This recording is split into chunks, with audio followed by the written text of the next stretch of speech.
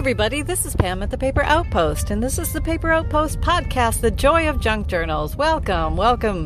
Come on in, sit down, grab a tea, grab a coffee, grab a couple snacks, or just keep doing what you're doing. Maybe walking the dog, doing the groceries, folding the laundry, crafting, whatever it might be. Settle on in. Let's have a chat. All right, I hope everybody's doing well, and today's topic is, I don't have any stuff.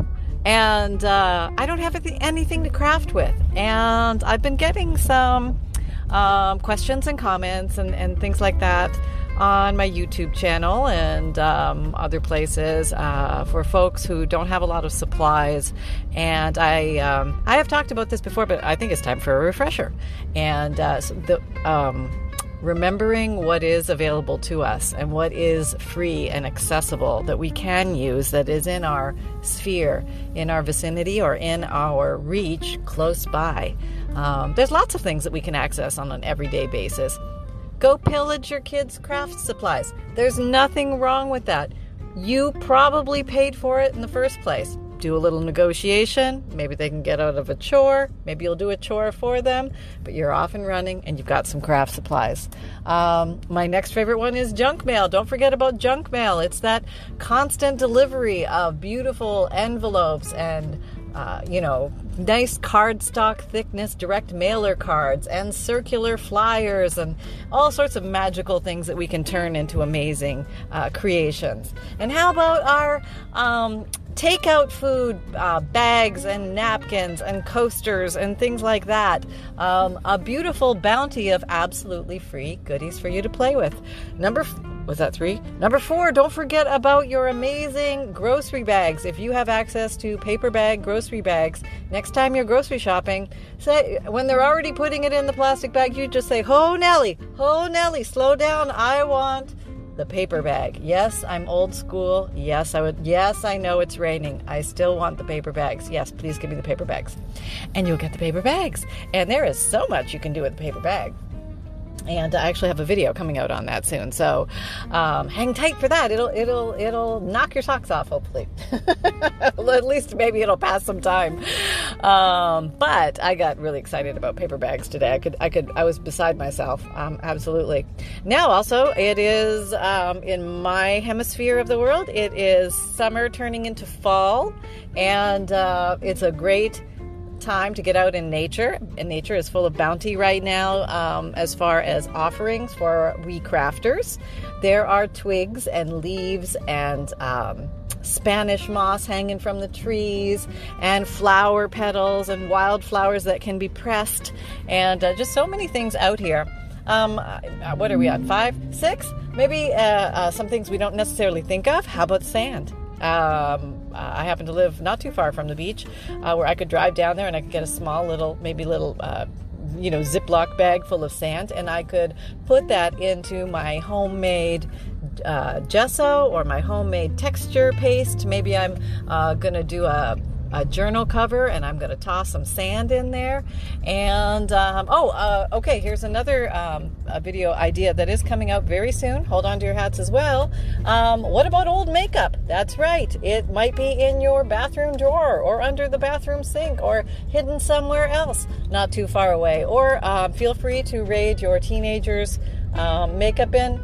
She's probably got way too much. She'll never miss it. Again, negotiate for chores, treats, whatever. Whatever you have to do to get the supplies, you go ahead and you get them. And how about this? Asking friends and family, hey, do you guys have any blank? You fill in the blank.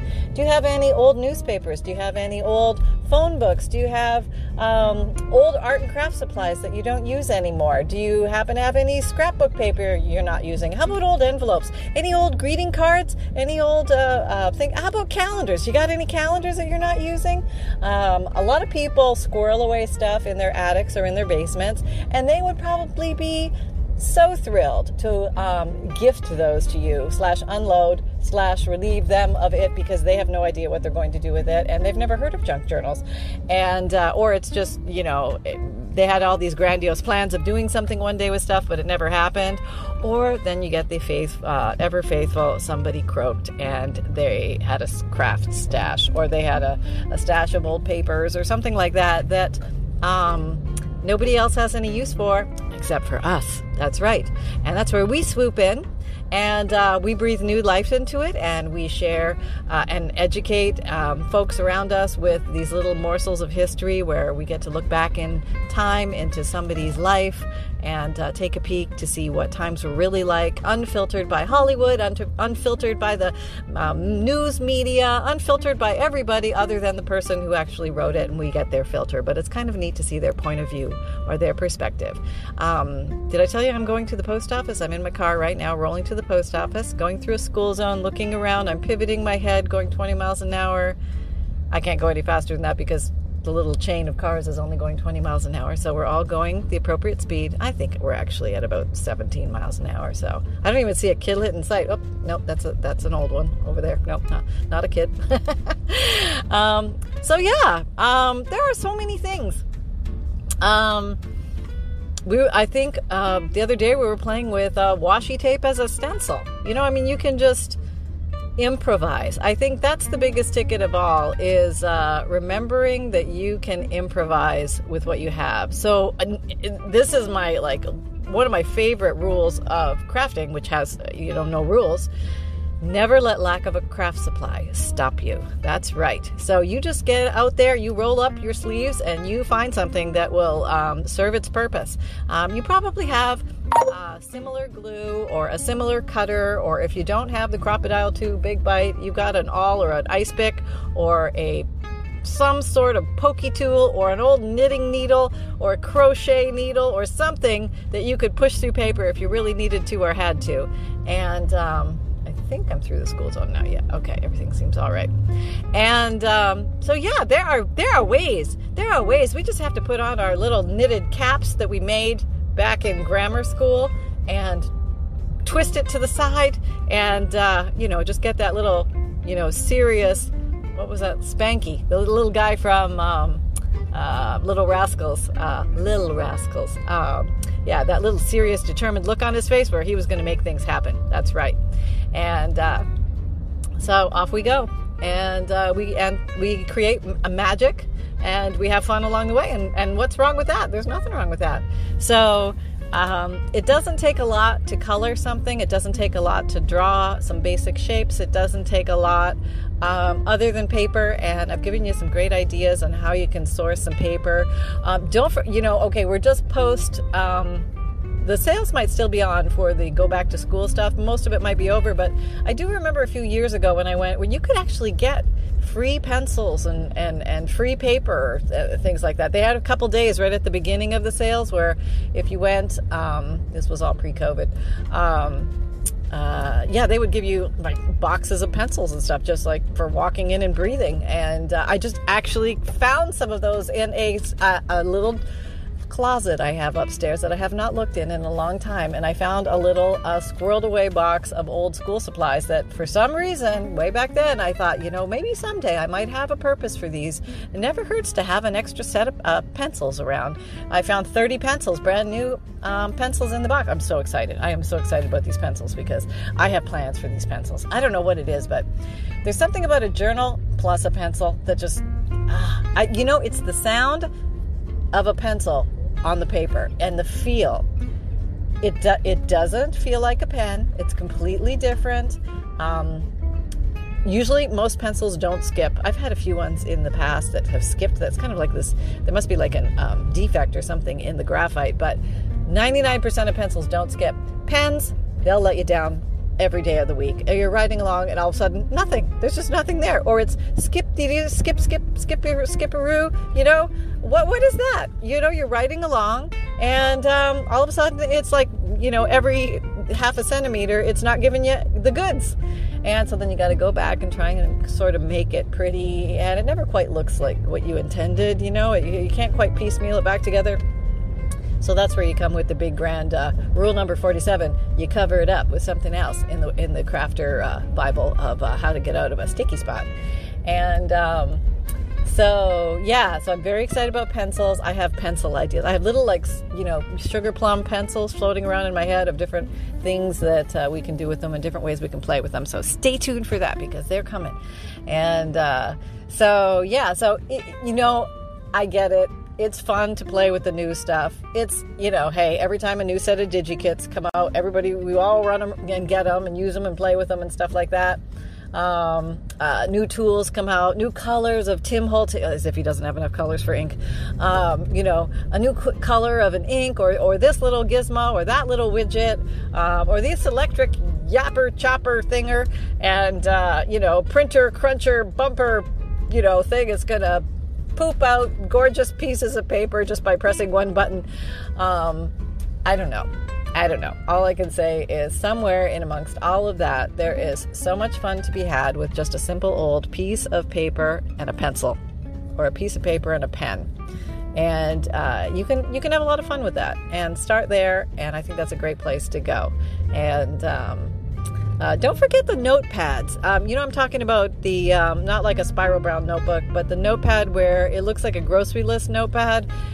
These were very popular for a while. You can buy them usually in big clumps in thrift stores, and they're great to coffee dye or tea dye, or maybe put some food coloring in the water, and you can make different colors. That's really pretty. And then let them air dry or bake them. And they're absolutely adorable and cute tuckables into your junk journals. They're nice slim sizes. They fit into pockets easily, into little tucks easily. And if you don't like the brand name or the trademark or the company it came from, chop it off. Just chop it off. We have the power. We can just go whip with our scissors and it is gone, And all of a sudden you've got this very beautiful antiqued piece of paper, and you can put a little rubber stamp at the top, and it takes on a whole new life. And I just found a big bag. I must have collected a bunch of those over the time, and I thought these would look really cool coffee dyed, so I just coffee dyed a whole mess of them. And I kind of forgot about them, and now I found them, so I'm starting to go through those and use those. So it's those kind of like those little things you forget about. It's like playing cards.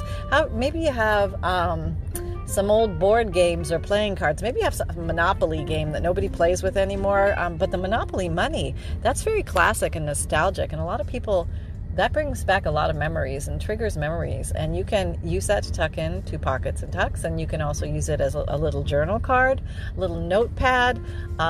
You could clip like 4 of them together and make a little notepad. They can be pockets themselves because they're little rectangular shapes. That would look really cute.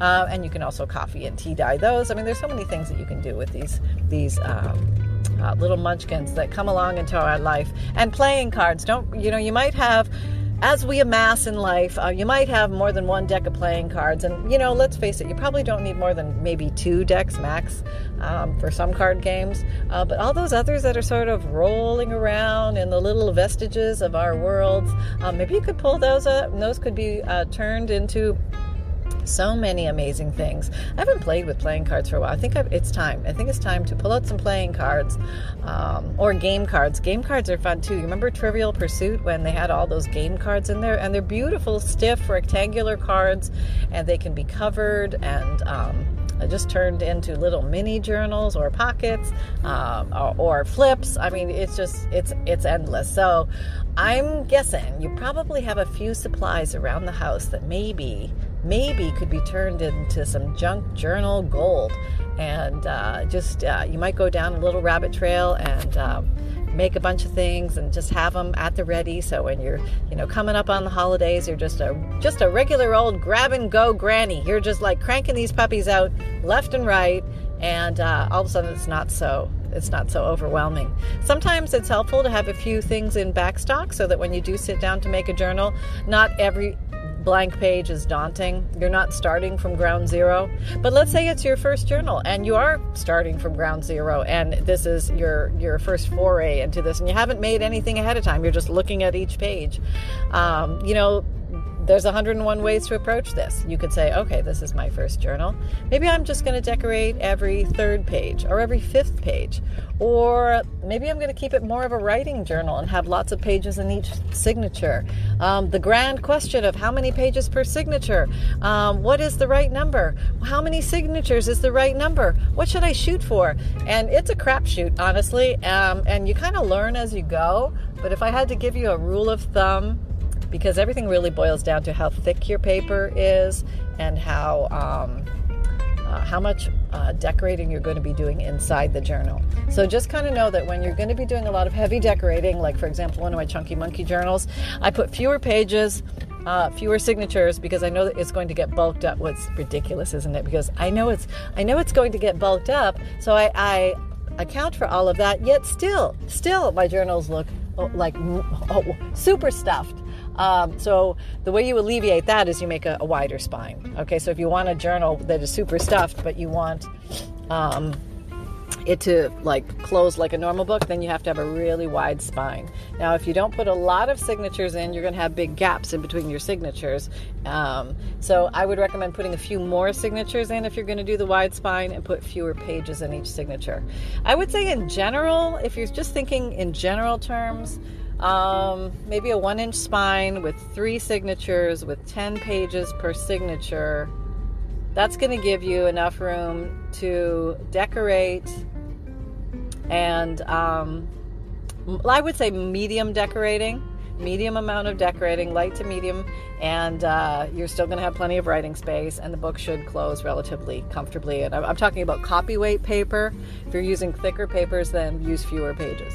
If you want to have a nice writing journal where there's lots of pages to write and you're not really planning on embellishing it, but you just want a pretty place to maybe make a planner or write your year out, or chronicle your life, or maybe use it as a diary, then I would go more along the lines of like 15 to, you can even do 20 pages of copy paper that has not been coffee dyed. Virgin copy paper. Once you copy dye it, and it absorbs water, and it's a very porous paper, it kind of morphs and warps a little bit, so it chubs up, and it's going to take up more space. It becomes a thicker piece of paper.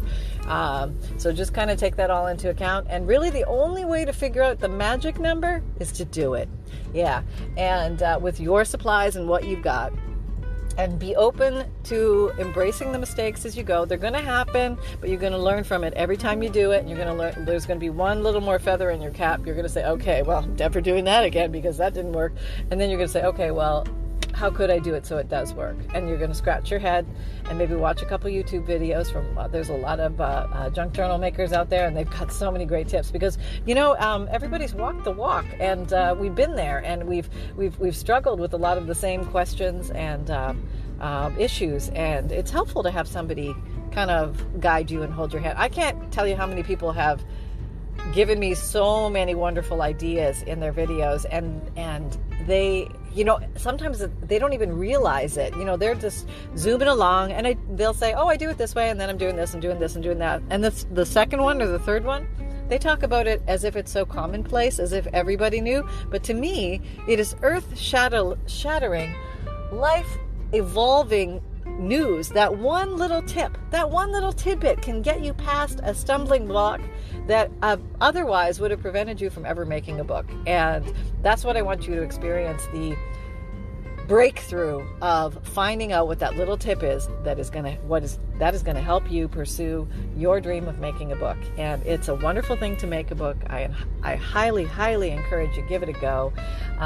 And it doesn't matter how many pieces of embellishment you've made ahead of time or how few, but just sit down and give it a go, because it's a really joyous feeling when it all comes together and you look at it and you think, oh my God, I just made a book.